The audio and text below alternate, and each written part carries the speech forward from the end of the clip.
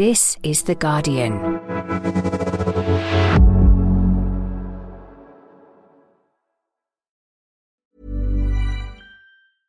Finding your perfect home was hard, but thanks to Burrow, furnishing it has never been easier. Burrow's easy-to-assemble modular sofas and sectionals are made from premium, durable materials, including stain and scratch-resistant fabrics. So they're not just comfortable and stylish, they're built to last. Plus, every single Burrow order ships free right to your door. Right now, get 15% off your first order at burrow.com/ACAST. That's 15% off at burrow.com/ACAST. Ryan Reynolds here from Mint Mobile. With the price of just about everything going up during inflation, we thought we'd bring our prices down. So to help us, we brought in a reverse auctioneer, which is apparently a thing. Mint Mobile Unlimited Premium Wireless. How to get 30, 30, bit to get 30, bit to get 20, 20, 20, bit to get 20, 20, bit to get 15, 15, 15, 15, just $15 a month? Sold! Give it a try at mintmobile.com/switch. $45 up front for 3 months plus taxes and fees. Promo rate for new customers for limited time. Unlimited more than 40 gigabytes per month. Slows full terms at mintmobile.com. Hi, Pod fans. This is the Guardian Women's Football Weekly. Looking back at that win over Nigeria on penalties and the sending off of Lauren James and the tension and the nerves and all of that. So I hope you enjoy it. Please go and subscribe to that pod because it's really good. Okay, hope you enjoy this one. Cheers. Here's Faye. Hello, I'm Faye Carruthers and welcome to the Guardian Women's Football Weekly. Well, this World Cup just keeps getting better and better. Drama in Brisbane as the Lionesses scrape through to the quarterfinals, knocking out an impressive Nigerian side on penalties. But what next for Lauren James in this tournament? After dazzling in the groups, England's starlet faces a spell on the sidelines after seeing red. Sam Kerr is back, but the Matildas didn't even need her as the co-hosts cruise through to the last 8. They join Spain, Japan and the Netherlands. But the defending champions USA are out, literally by a millimetre, as Sweden progress on spot kicks. So much to unpack after a mad few days, plus news of a managerial casualty, and that's today's Guardian Women's Football Weekly.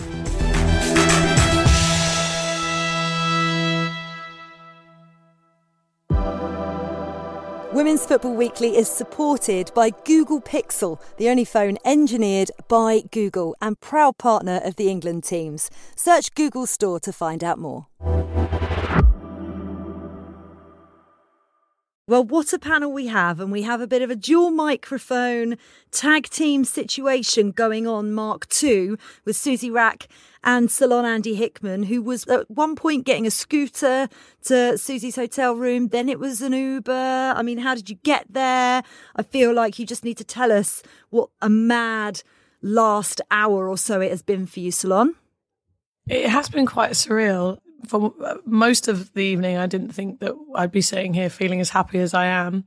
But then I think when you do feel as happy as you do, then you have to kind of make the most of it. So celebrations after the game. And then I did arrive here to Susie's wonderful hotel room in an Uber, not an electric scooter, which I think is better for everyone, for me and the streets of Brisbane. What a shame. And Susie Rack did say, "Don't hug me, I'm sweaty."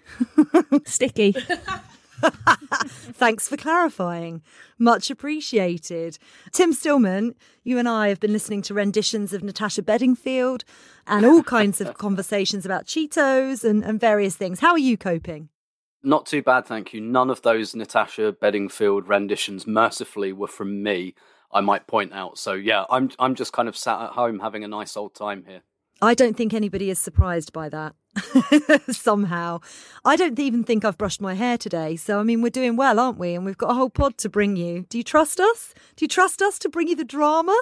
I'm not quite sure whether you should. This has similar chaos to the final episode that we did last summer after the Euros final. It has similar energy, I think, already. It does, and thankfully we won that game as well, and we scraped through today. That's where we're starting.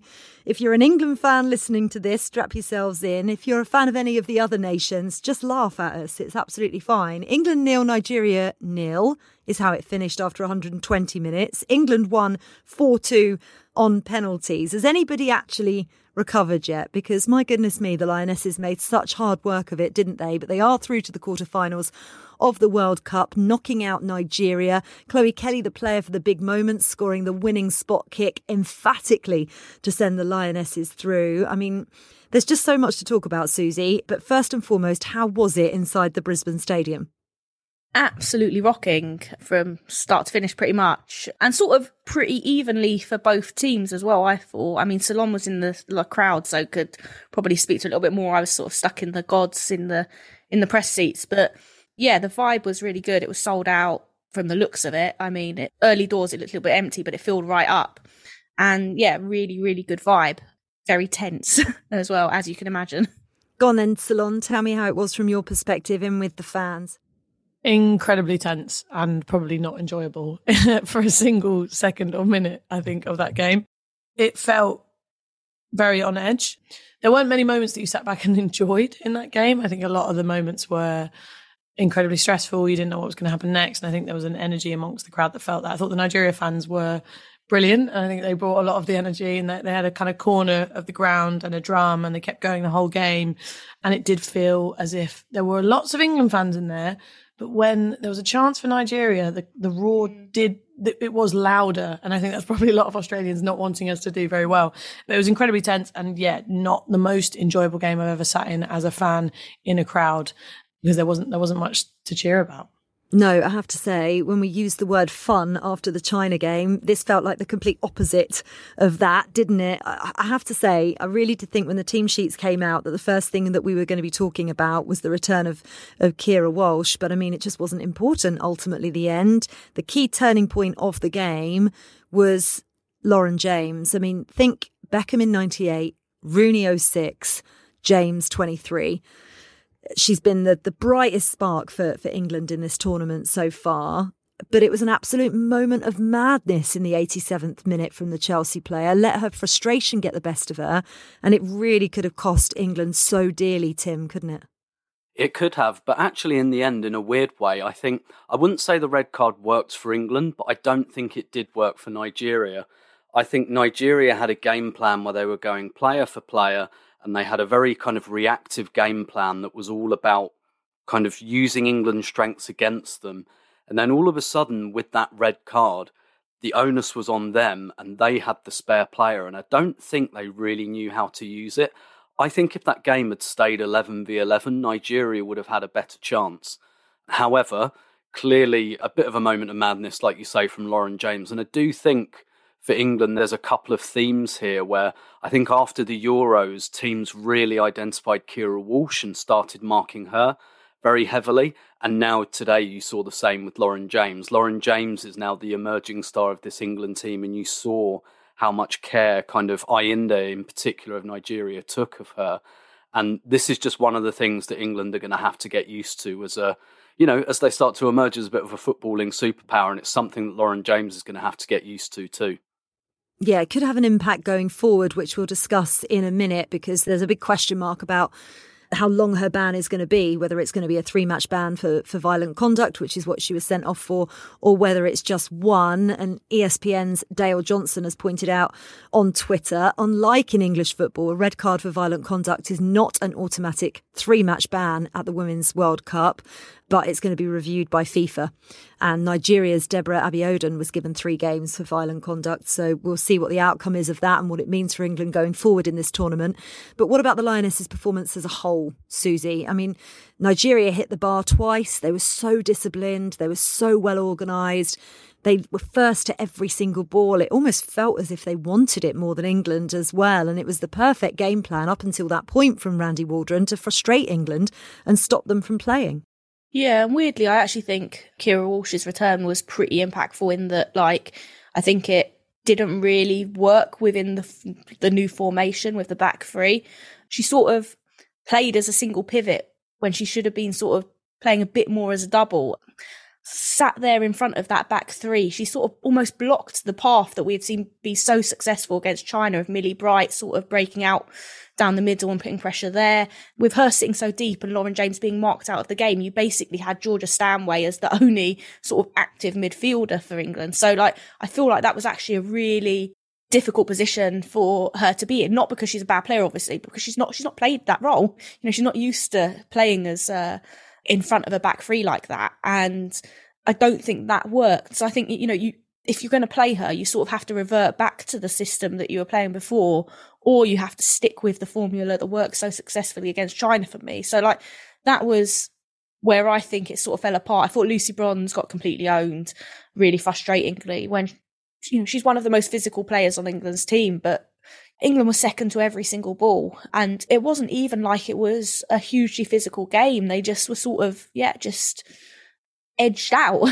and, just sort of, like you say, maybe wanted it not enough comparatively.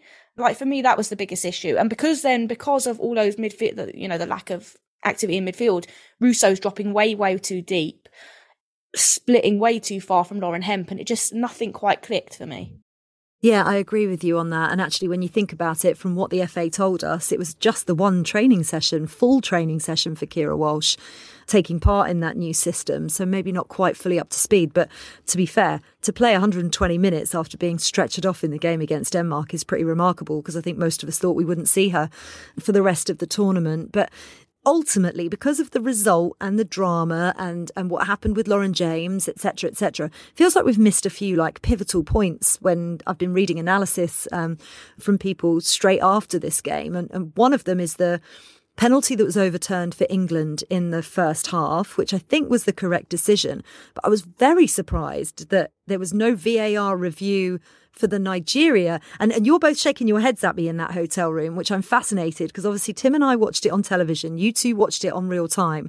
And if you watch the Rachel Daly penalty shout in the first half, when you watch it back again, I think it could have been a penalty. It might have been soft. Depends on which angle you look at it in terms of which way you would go with it. But I do think that Nigeria should have had a penalty in the second half, because Lucy Bronze on Michelle Alozie, and it didn't even go to a VAR review, which was so confusing, because I thought that was more of a penalty than the Rachel Daly one. How did you guys see it? I thought Daly was a penalty. Like, whilst I was sat in the press box, we had massive TV screens virtually blocking our view of the pitch. So we did get the replay pretty quick. Don't get me wrong, I thought Rachel Daly made a bit of a meal out of it. Although you could also argue that, you know, I think there's a case to say that more needs to be looked at in terms of the way players land when they're pushed. And sometimes you need to roll in a certain way to protect your limbs and, you know, the way you land in the safest possible way. My son does parkour. I see them practice falling and landing all the time, and it's quite an acrobatic thing. So like, whilst she sort of falls very acrobatically, I do think she gets quite a decent shove in the back in the box. You've seen them giving, you've seen them not, but for me, I thought there was enough of a push down onto her back there to justify a penalty. But I completely agree. I think the incident between Lucy Bronze and Alozie was, for me, definitely a penalty as well. So in a sense, I think the two just cancel themselves out a little bit. Some good luck, some bad luck, either way. But yeah, for me, I thought they were both decent shouts of penalties. Tim, what did you make of it, and what did you make of the performance as a whole? Really, it felt as if those wide areas were being exploited by Nigeria perfectly, because we talked about what that might mean in a back three for England, and maybe it wasn't the right formation for this side. Maybe there was a tiny bit of complacency against a team ranked 40 in the world, who actually, you know, there's no point having FIFA rankings at this tournament, I would say. Grab your paper and rip it up, because they looked like the higher ranked team at points. Yeah, and Randy Waldron made that point afterwards about the ranking and kind of saying quite diplomatically, I hope that's corrected in light of this tournament. But I think this was always going to be interesting to see how this system worked, because against China, first off, China played a very narrow 4-4-2, and England were just able to outnumber them in every area of the pitch, and China didn't know England were going to do it. There was an element of surprise, whereas Nigeria would have been able to watch that game. I always felt that Nigeria would be better set up to deal with it, but what they did really cleverly was they pushed England wide, and one of the reasons they pushed England wide is because Nigeria are very strong attacking out wide, and actually Daly and Bronze, you wouldn't call either of them natural defenders. They're both much more attacking. So what Nigeria were able to do was push England wide and then take the ball off them in wide positions where they're strong and where England are weak. So again, it was a really, really good part of the game plan for Nigeria to do that.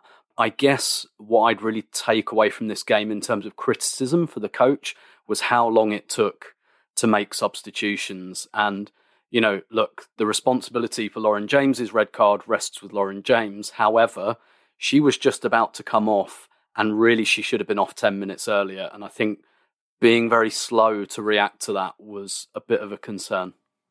Yeah, like you say, 100% responsibility for what Lauren James did lies with Lauren James. And whilst I don't think anyone should, have any sort, you've already sort of seen it online, abuse directed at them for something like that, regardless of, how wrong it was, they're going to beat themselves up enough for anyone. At the same time, I do think Serena does have to take a little bit of responsibility for allowing her to get to a point where she is that frustrated, because you could see it coming. You could see her getting increasingly irritated. There were some little snappy tackles. There were some almost like bursts of runs when she managed to find a little bit of space that just looked angry. And for me, you've got to be reading that as a manager, that emotion, that body language. It doesn't forgive what Lauren James did. People say she's a young player, but she's 21 and that's an adult. And if my son knows not to push someone at school or whatever, then I feel like we need to treat her like an adult, not, kind of slaughter her for it, but say this was very wrong, move on and, go again, but learn from it. Yeah, big time. So I completely agree with that. Colombia or Jamaica await in the quarterfinals, Salon. In order for you to get through without the same anxiety and anguish that you've experienced over the last couple of hours, what do England need to work on going into that game? Obviously, we'll find out who their opponents are on Tuesday. There's a lot, but I think we need to really bring back the surprise factor and the surprise element and the creativity. And I think Serena is the best manager in the competition to be able to bring that. I think what you saw in the China game of this kind of building a system without Kira Walsh in it and introducing Lauren James in the second game and then the third game and really sort of her growing into that role was a surprise, right? An element that teams couldn't prepare for. I'm quite excited for the next game because we have to think creatively again, and that we have looked at our best when we haven't been able to rest on, okay, well, this is how we play. These are the players that we rely on and this is how we're going to perform. When we have to think about, right, we know Colombia are going to offer this, we know Jamaica are going to offer X, Y, Z, whatever. We know this is how we're going to set up against them. These are the players that we have to do it. I think being able to bring in other players, Beth England, starting her up top, it baffled me that we went to a 4-4-1 and had Chloe Kelly as a 1, when Beth England or Rachel Daly could play that 1 role quite well as a lone striker. We've got the versatility in the squad to be able to adapt to anyone that we're playing, but we have to be proactive with that. I think we maybe underestimated what Nigeria were going to bring tonight, and we shouldn't write off the fact how brilliant Nigeria were tonight. They were incredible. I think the 2 fullbacks in particular had incredible games, as Tim touched on, but we know both of these teams, whichever one it is, Colombia or Jamaica, are going to be absolutely up for it and up for a fight against us for various reasons, for different ways. But we know that we can also adapt to whoever that is. And I think that forced creativity will be quite good for us to potentially bring a Toon back in. Potentially you start a Beth England up top. We have to think differently. And I think that will bode well for us. It's a weird position to be in, not knowing, compared to what we went through last summer, right? Which is we know the formula and we knew who was going to come on. Now it's like I'm quite excited by the changes that we're going to have to make. Yeah, and Ella Toon's going to want to make a point as well, isn't she? Having lost her place essentially to Lauren James, she's at least going to get one opportunity, depending on what happens with Lauren James going forward. Just one other thing to kind of touch on before we move on to Australia's match against Denmark, Tim, and the penalties were dispatched. I think once we got to penalties, I was quite comfortable with England going through, actually, although that confidence kind of evaporated ever so slightly when Georgia Stanway, usually you would bet your house on Georgia Stanway scoring a penalty for the second time in a row. It wasn't a comfortable penalty. It was completely wide, meters, miles, yards, whichever you want. Yeah, and I kind of shared your comfort going into penalties for 2 reasons. First of all, I kind of think when you don't deserve to get to a penalty shootout, I feel a little bit calmer about them. Also, you and I would have watched the BBC coverage, and Jonas Eidevall gave some really great insight on some of the things that England were doing in the build-up to the shootout. So he spoke about how England were first into the centre circle.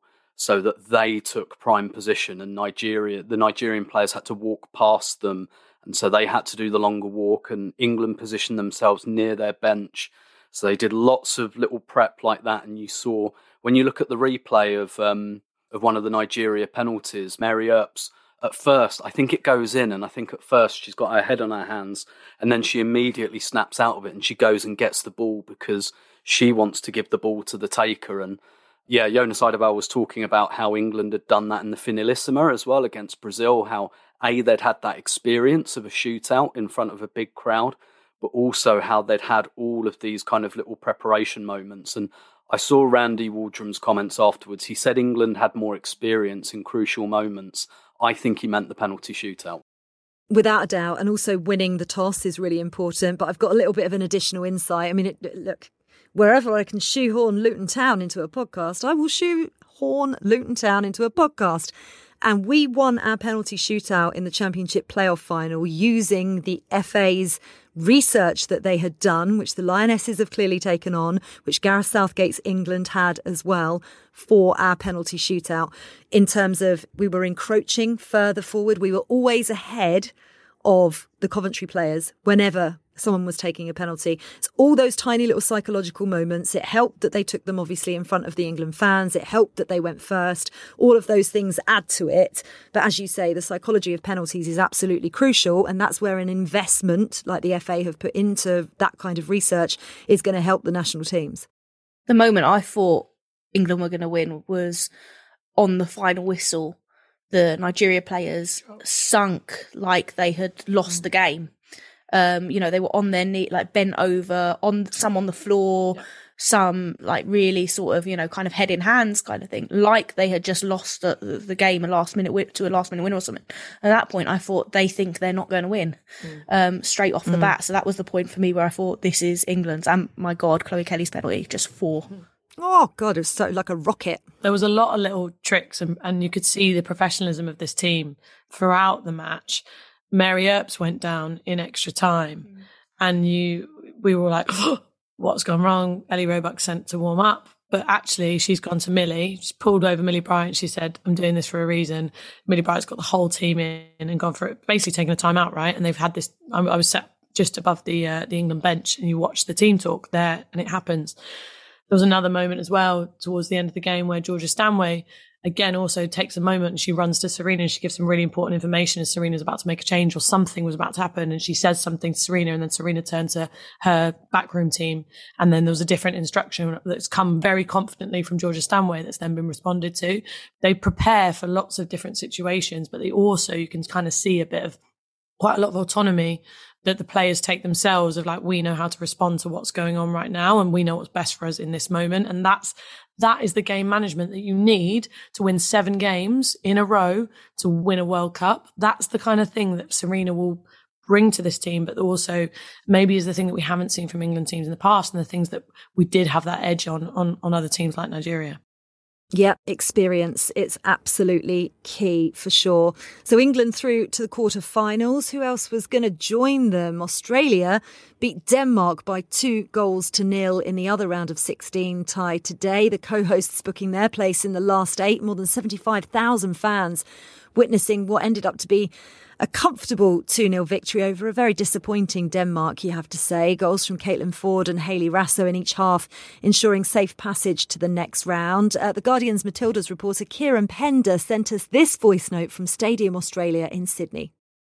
So the Matildas march on into the quarterfinals for only the second time in the team's history with a composed performance to beat Denmark 2-0 in Sydney tonight. And I'm now just gathering my thoughts on what was a really mature victory from the Matildas. I'm reflecting on 4 years ago in Nice in France. They went out in the round of 16 on penalties to Norway. The Demons were there tonight and could easily have got to the Matildas, but there was no sign that any of that mental baggage was hanging over them. Notwithstanding a really strong start from Denmark, Pernille Harder, their captain, their star, looked all over the Matildas in the early phases of the game. Interestingly, I thought a really pivotal moment was when the Australian fill-in captain while Sam Kerr's returning from injury.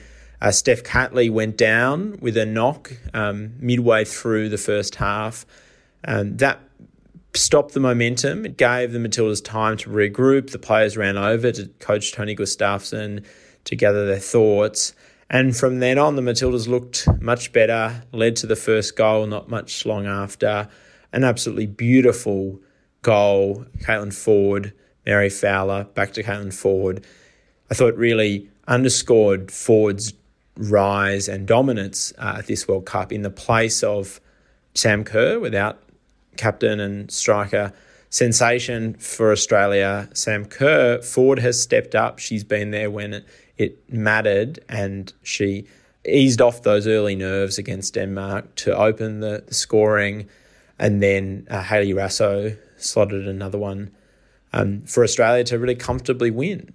It was an interesting move from Tony Gustafsson to bring Kerr back when arguably they didn't need her. The team were 2-0 up, but it gave a huge boost of confidence to the team to see their captain. A number of the players have described Sam Kerr in recent weeks as their spiritual leader, and when she came back on the pitch, it really felt like it gave the team that boost. And with that, the Matildas are into the quarterfinals, place they've only been once before in 2015. They lost in the quarterfinals then. Can they go one or more better at their home World Cup? Well, certainly on the evidence of Monday night, this is one of the teams to beat. I mean, look, not as a resounding a scoreline as maybe we've seen in some of the other round of 16 ties, Tim, but it never really looked in doubt for the Australians at the same time. Yeah, as soon as it went to 0-0, I felt there was a little bit in the balance here. One of my concerns, I guess, about the Matildas, they only play with a midfield two.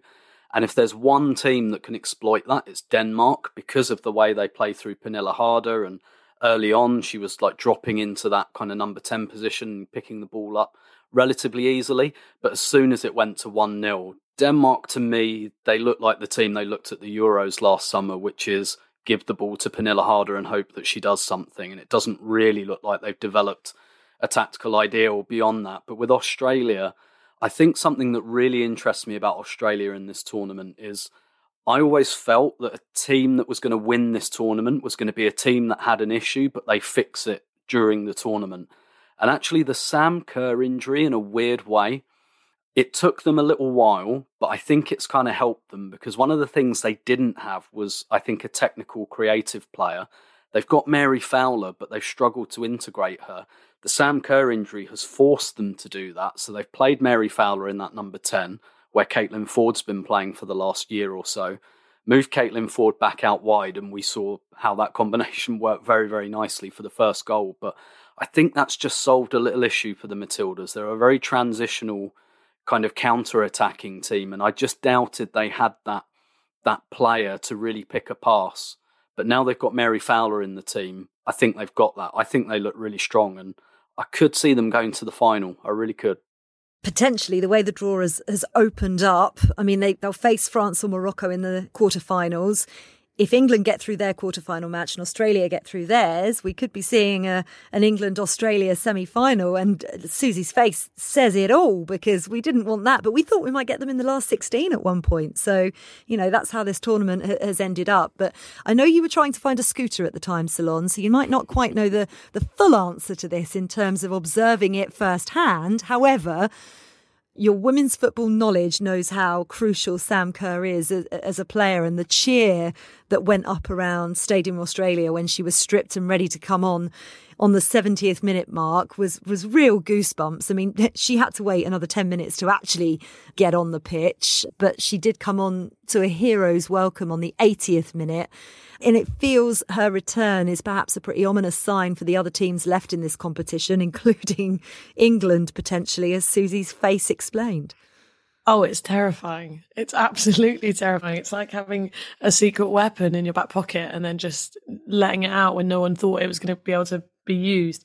I was actually in a bar at the time, and the roar in the bar, like literally just around the corner from the Brisbane Stadium, was enormous. When the camera even panned to her taking off her tracksuit top, like everyone was going absolutely mental. It was also quite funny at the end of the England game, because as soon as it hit 8:30, the penalties weren't even over yet, but that stadium started to empty as everyone started going, we're Australian, we're going to watch this game. So, but I think having Sam Kerr back is, phenomenal for the team, but also quite a surprise. I think the longer this saga was going on, the more I was believing that actually this is a deeper injury, a longer term injury. Talks about it having started actually not in this World Cup, and actually before, in the last behind closed door friendly, being the game that actually she did it in, and thinking actually this is a much longer term injury in her calf. And I didn't think we would see her today. I really didn't. So it was quite a surprise to be able to see her. And I think a lot of people also shared that sentiment that I've spoken to, thinking that this has been a bit of the drama, carrying it on, a lot of mind games being played around, will she appear, won't she appear, who do you prepare for? Do you prepare for Sam? Do you not prepare for Sam Kerr? So it was really nice to see her back in this tournament, because I think it would have been heartbreaking to get to an end of a tournament where you hadn't seen the talisman player of the host nation perform in front of people. So brilliant for the game, brilliant for the tournament, absolutely terrifying for England and anyone that's about to face Australia. And as Tim mentioned, Susie, just a quick one on Denmark. You know, you talk about a talismanic player. That's who Pernille Harder is for Denmark. But I mean, they just kind of went out with a whimper, really. They didn't offer much in this game. And I don't feel like they've necessarily offered that much in the whole tournament, really. The problem is Pernille Harder is like the standout star. And, the rest of the team aren't bad quality, but they're just nowhere near that level. And, when they come up against a side that is a little bit more balanced, ability-wise, technically, is just a little bit closer to that level, then they're going to come undone. And obviously Australia are stacked with talent across the pitch now. In a way, they've sort of been on a journey where they were one or two players and are now, have had a load of really great players sort of come into form, and a lot of young players come through. Denmark sort of need to go on that journey of finding players of the quality of Pernille Harder and developing them and making sure they're playing at clubs that are playing at a high level and things like that. That's the issue for them. I don't like using the term one-player team, but she is just so far above the level of everyone else on that side that it's hard to see them doing anything special until those kind of changes happen for me. Well, I mean, they just need to look at Australia and see what they've managed to do. A good blueprint for them, maybe. So Australia wait to find out who their opponents will be in the next round. It's going to be either France or Morocco, as I said. They play on Tuesday.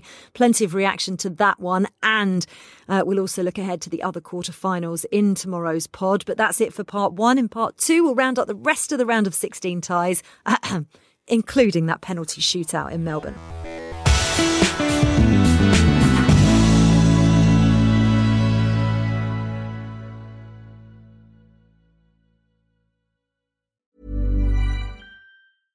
Finding your perfect home was hard, but thanks to Burrow, furnishing it has never been easier.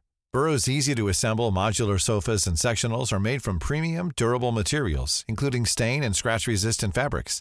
So they're not just comfortable and stylish, they're built to last. Plus, every single Burrow order ships free right to your door. Right now, get 15% off your first order at burrow.com/ACAST.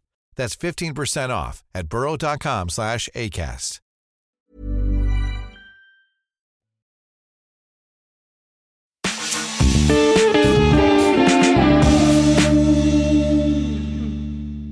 Welcome back to part two of the Guardian Women's Football Weekly. And well, would you believe it? Back-to-back champions, the USA, are out by a millimetre. And I'm not even joking or exaggerating. I mean, it is their earliest ever exit from a Women's World Cup after defeat on penalties by Sweden. It was an extraordinary night of drama. We never thought we'd see the day, Susie, did we?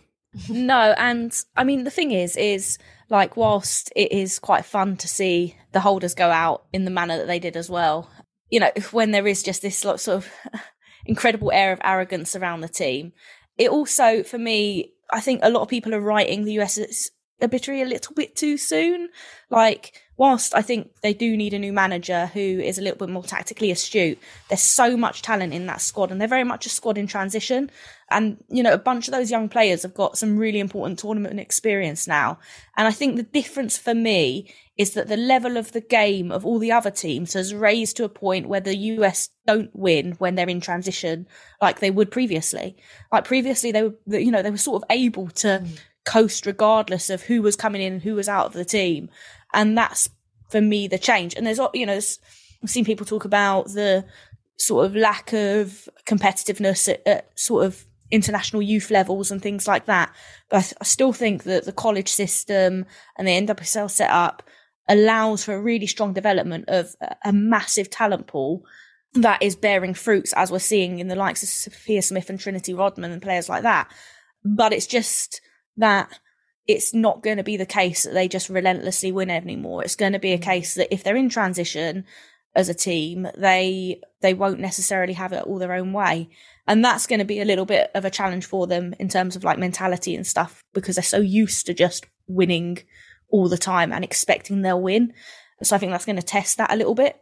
But yeah, I mean, I think tactically all over the shop and really needs like far better organisation, someone that's going to really be able to find a formula that makes the most of the extraordinary talents of the players at their disposal. Can we talk about the statement they put out? Do you know what, Salon? I've got that here. Do you want me to read it out to you in case some of you haven't seen it, and you can react off the back of it? So the US Women's National Team statement reads, "We want to express our gratitude to the fans and supporters who stood by our team. Your unwavering support means a lot to us and we appreciate your dedication. This year's Women's World Cup is a testament to the growth of women's soccer on a global scale, and we're excited to see increased investment in these incredible players. Our goal remains the same, to win. We're committed to surpassing the standard we helped to create, and we will rise to meet the challenge." I love it. I love it. It's true. It is true. There is truth in there. It's brilliant that, you know, they have helped create this standard, and it's amazing to see so many teams doing so well in this tournament. We are going to hold this World Cup up for the rest of history as the tournament that debunked a lot of myths or stereotypes or existing power dynamics, right? That's a beautiful, beautiful thing. But the fact that you're releasing a statement that is clearly pre-prepared from your comms department to centre yourself in a time where you have not performed as you should have, with the resources that you have, the players that you have, the potential managers and systems at your disposal that you have not used, is, I don't know, it was the last bit about the standard that we have helped to set. I think that is true. There was a time when we were all growing up in this country. You could not play professionally in this country. Everyone's dream was to go to America. Yes, they have done that. But to release that as your response to just actually being really subpar and letting down a lot of your fans and a lot of people who love this sport, are big, huge, huge fans and followers of the US Women's National Team, to say, oh, it's okay that we were a bit rubbish. And I think we had around 57 shots on target in the games that we played and scored how many goals? They scored 1? Have I just made that up? No, they scored 3 goals in their opening game, didn't they? So no, I'm reciting what Americans have said to me tonight in the bars. But right. There's a lot of anger, right? There's a lot of anger directed at this, what has happened to this team. That could hold true, right? As in, like, Vlatko, people have told me the last couple of days, they're just calling him Vlatko or Vlatko, like, get him out, like, he cannot manage this team. But at the same time, you also could hold up the argument that they are a team in transition and they haven't played together, but you still have a level of quality there that should probably get you past the last 16 with a decent manager. And you only have to tune into one episode of Tobin Heath and Kristen Press's blog to see the anger and the resentment that is building around where US Women's National Team football is going, to see that it's a systemic issue or an issue that is deep-rooted, like lack of trust in who is leading how they're playing and where football is going for them. And I think that's a really sad thing, because they have set the standard for us and they have been brilliant in how many years. But I think using that moment to say, oh, but look how great we've been over the last few years, it was a bit misjudged, I think. all the headlines are about USA, aren't they? Which I think is unfair on Sweden, but probably Sweden are quite happy just to like stay under the radar, because the irony is they played so badly and completely relied on Zecira Musovic, who had the game of her life in goal, Tim. 11 saves she made. She was a real woman possessed and got them through it. Yeah, absolutely. Sweden are a team who they've won all their games and I've not been impressed with, even when they beat Italy 5-0, I wasn't that impressed with them. But what they've got going for them, two very important things in international tournaments, very solid defence, and they're great at set pieces. And those two things can get you a long way in international tournaments. But yeah, they owe a lot to their goalkeeper on this occasion. I think they know that. They maybe owe a little bit to the metric system as well in that winning penalty. But like I said at the top, like this tournament was always going to be about a flawed team either getting far or winning it, because all of the teams have just got these kind of slight issues. And Sweden, for me, I guess a bit like Japan, this is the first tournament in ages where I haven't really talked up the chances of Japan or Sweden. I tipped Sweden to win the Euros last year. And this time I kind of thought, no, Sweden probably just a little bit past peak. Haven't really talked about Japan at all. And they're the ones who've really kind of, I say taken the tournament by storm. I think that belongs to Japan more than Sweden. But they're going to play each other now in the quarterfinal, and one of those teams is going to the semi-finals. I think for Sweden, this is psychologically a huge victory for them, particularly because they have this real history with the US. And the US, Sweden beat them in the Olympics, but in the World Cup, US win this battle historically. So that might be, and sometimes you get that in a tournament. Sometimes someone gets a big win in a knockout round, early in a knockout round, and that momentum takes them. And Sweden could do that. And if there's one weakness of Japan, it might be defending set pieces. And that's what Sweden are really strong at. So I think that's going to be a really interesting quarterfinal, and fair play to Sweden because they toughed this out, but they got through. Yeah, that's an 8:30 a.m. UK time, Sweden versus Japan in the last eight. Just one tiny quick point on Arsenal's Lena Hurtig, Susie. It was the most bizarre penalty shootout I've ever seen. Penalties skied over the bar or wide left, right and centre. It was absolutely shocking. But then Arsenal's Lena Hurtig winning it in that fashion. And I swear to God, Alyssa Nair is still remonstrating with the referee over it. But that's what goal line technology is there for. Yeah. And I mean, it sort of I thought was not symptomatic, that's the wrong word, a reflection of Lena Hurtig's season, which hasn't, necessarily set the world on fire. It's probably been a bit disappointing. I think she's maybe not been quite up to the level that people hoped in England.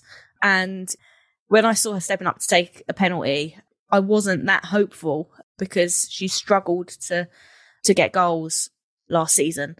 And yeah, for it to be kind of quite comical in that way was semi-amusing. Although that said, like, one of the interesting things is, I think I saw a few people making the point that the goalkeeper saved it and then sort of saves it again. And, you're not allowed to go for the rebound on a penalty shootout like that. So why should a, goalkeeper be allowed to sort of make the save twice, so to speak? And if Naya hasn't saved it once and then being able to save it again, then you're sort of, home and dry anyway. But that's a little aside point. But I thought that was quite an interesting issue as well. It's a turning of the wheel of history, right? It's like you've had dominance for so long. And with that dominance, there has been, of course, a confidence which has sometimes lent itself to arrogance. And so when you see anyone on the top of their perch being knocked off by a millimetre, less than a millimetre, there is a humour in that. And I think as I was watching that, I think it's maybe okay to take a little bit of joy in it. I also said on Twitter that I don't think it should, like, obviously the right winger going absolutely joyous over it. And I think that's completely inappropriate. From a footballing point of view, we can enjoy it. And from a sporting point of view, we can enjoy it. But the idea that all of the accomplishments campaigning wise of that team are undone by this performance of this World Cup, like, is outrageous. They're still the goats. They're still the GOATs. Absolutely, they are. Lots of GOATs in the Netherlands, I think. I don't know. I might be making that up. I was just trying to make a conjuncture between the two conversations. I actually have no idea. Please, somebody tweet us in and let us know how many GOATs there are in the Netherlands. Anyway, they had to endure some nervy moments in their match against South Africa, but quality eventually shone through. It took just 9 minutes for Jill Roord to head the 2019 finalists ahead in Sydney before Lynette Berenstein finished things off in the second half after capitalising on an error by the South African keeper, Kaylin Schwartz. It's fair to say they've been the fast starters at this World Cup, Salon. 6 goals inside the opening 20 minutes at this tournament so far already. Overall, impressive maybe from the Dutch. You were there at the top of this pod before we started recording. You said you actually couldn't remember being there. Oh, you've outed me there, Faye.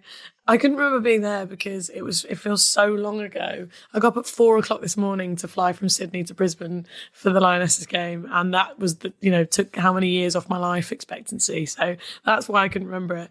When I do recall the memory of the game, I was really excited to see the Netherlands play in the flesh. I think they've been one of the best teams that we've seen play in this tournament. They've moved the ball really, really well. They've looked incredible in possession. They've looked really exciting and a team of, I don't know, it's been like rolling back the years a little bit. I've been quite excited to watch them play. And that was sort of, some of that energy was dissipated by being in the stadium and watching that performance. But that does not take away the credit, because if you'd have given me, as an England fan, if you'd given me that Netherlands performance tonight and winning comfortably 2-0 within the 90, I would have taken it in a heartbeat. It was a professional performance. They got the 2 goals how they did. The Jill Roord goal was a little bit scrappy, wasn't the best goal in the world. The second goal was a defensive error, but you take it. You know that South Africa are going to play you on the break. They nullified that threat. South Africa weren't particularly clever, I think, as well, out of possession. I think they pressed way too intensively, but not as a unit. And so kind of a lot of pace was burnt or spent not winning the ball back and just kind of pressing as a solo striker, which wasn't ideal. But yeah, the reason I maybe didn't recall it as one of the most exciting games I've ever been to in my life is because it wasn't, but that doesn't mean that it wasn't a good performance from the Netherlands, and I would still be very scared to face them. And I think, yeah, it's good to see them playing this level of football, and I think, yeah, it's an enjoyable team to watch.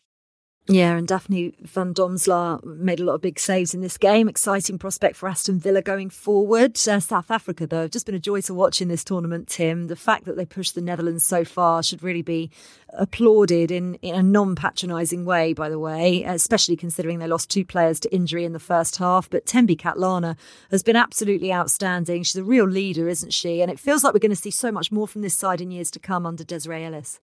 Yeah, definitely. I thought in the first half they were the better team. Actually, I thought, you look at a weakness in that Netherlands team. Sharida Spitz, I mean, she's not usually a centre-half anyway, alongside Van der Gracht. Being kind, that's not the fastest defence that you can put out. I think Dominic Janssen on the left of that back 3, I think you can excuse her from that. But that's where you can expose Netherlands, because they play Victoria Pelova as a right wing-back. She's not a defender.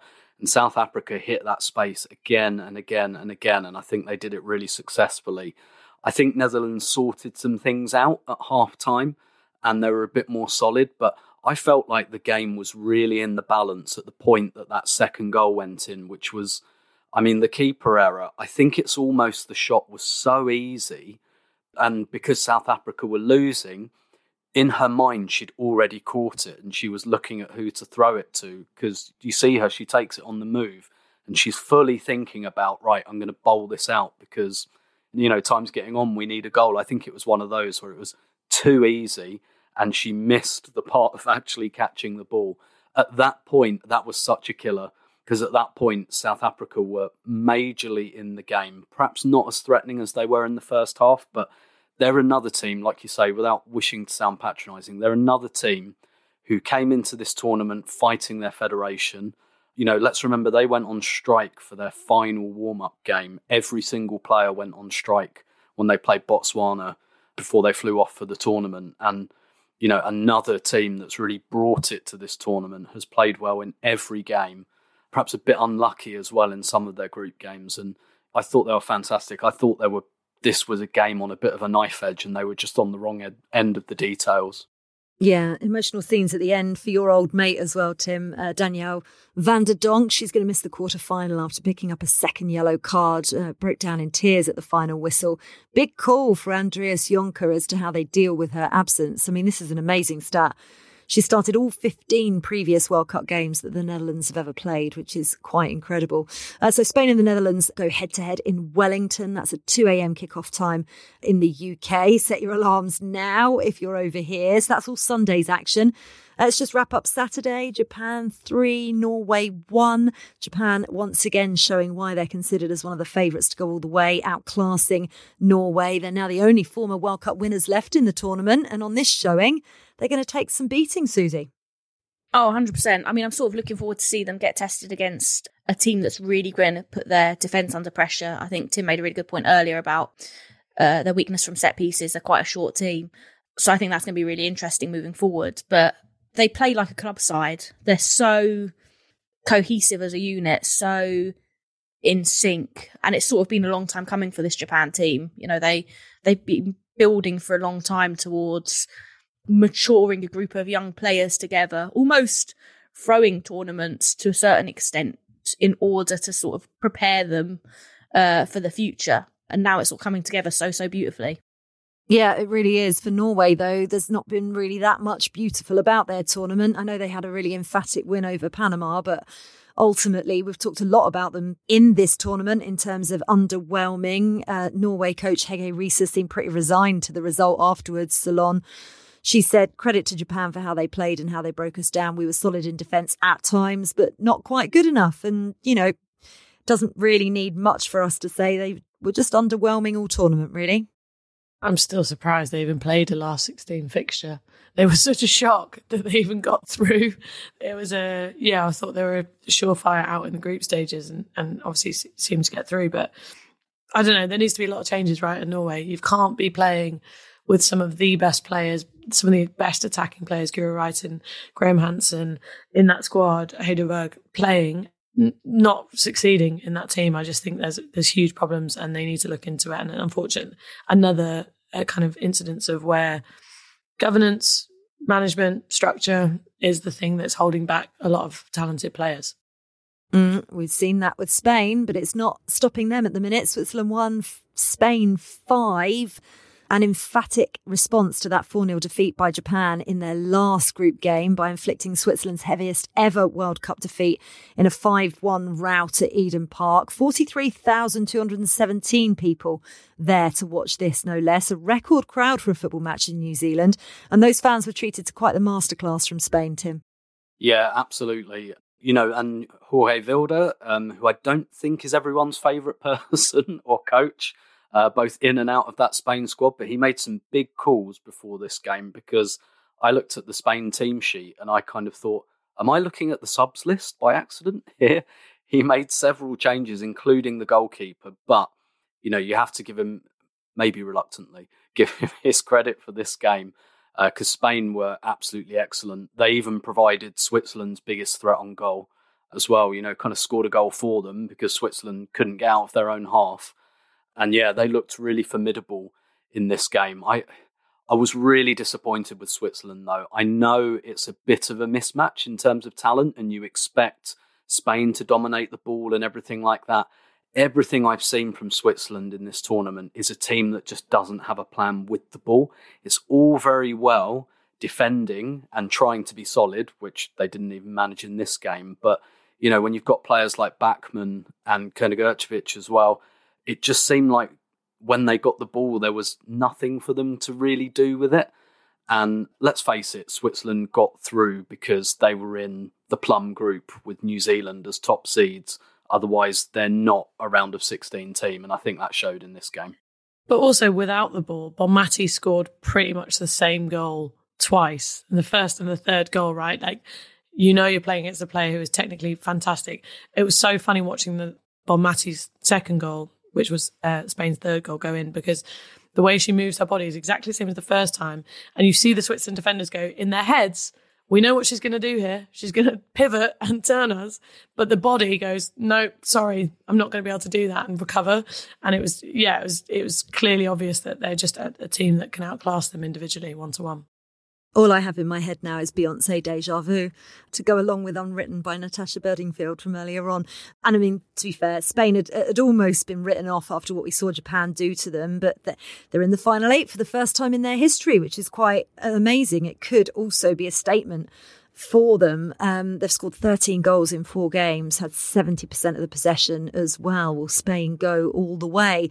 2 final round of 16 ties to come on Tuesday at 9 o'clock UK time. Colombia face Jamaica. 12 o'clock, it's France against Morocco. And just some news elsewhere. Milena Bertolini announced via Instagram, of course, as you do, that she's left her role as Italy head coach after their group stage exit from the World Cup. She said in her statement, "I leave the national team after so many beautiful and very intense years, which I will always carry with me. It's not always possible to achieve positive results, but I have no doubts about everyone's commitment and good intention." I mean, who's going to be our fashion icon now, Susie? It's not really a surprise, is it, from what we saw from this tournament and also last summer's Euros? Yeah, and the statements from the players after the game saying how frustrated they were with the way the team had been set up, with the number of players they've got playing the Champions League in their squad. You know, there's clearly some issues there. Obviously, how could you even ask who the style icon is? It's obviously Serena. Look at her in her great little bomber jacket as an aside. Yeah, underwhelmed. With Italy, it's a hard one because they were so exciting to watch in 2019. Really, everyone's favourite underdog, I think. And then obviously significantly underperformed in the Euros and then underperformed in this tournament. Or was it them just overachieving in 2019? So, yeah, it'd be interesting to see what a new manager, fresh blood coming in, can do with a side that has a lot of promise. And, they are investing in Italy quite heavily. So, yeah, it will be really interesting to see. Yeah, well, this has been a fascinating pod to discuss with all of you. I think we were very stressed at the start with how it all kind of panned out, weren't we? But it's been a delight. Tim, lovely to see you as always. My pleasure. Thank you very much. Susie and Salon, the ultimate double act, joined at the hip/headphone. Take care, both of you. Thanks, Faye. Yeah, thank you. I do think I need to clarify that I was sticky from some caramel that dripped down the side of a sundae and not from sweat. Do you know what? When I said it, first of all, I was thinking, while I was stressing out with my microphone, I'd heard the caramel thing and I thought you were going to clarify it for me and you didn't. So I'm very glad you did at the end. And now I really want a caramel sundae so badly. Right, we'll be back tomorrow to round up those 2 final round of 16 ties, France against Morocco and Colombia versus Jamaica. And we'll also tease ahead to those tantalising quarterfinals. Women's Football Weekly is produced by Lucy Oliver. Music composition was by Laura Iredale. Our executive producer is Salah Ahmad.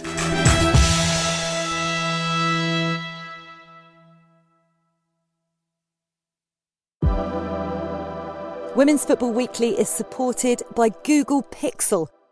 With its incredible camera and AI-powered technology, Google Pixel is bringing fans closer to the game this summer. Search Google Store to find out more. This is The Guardian.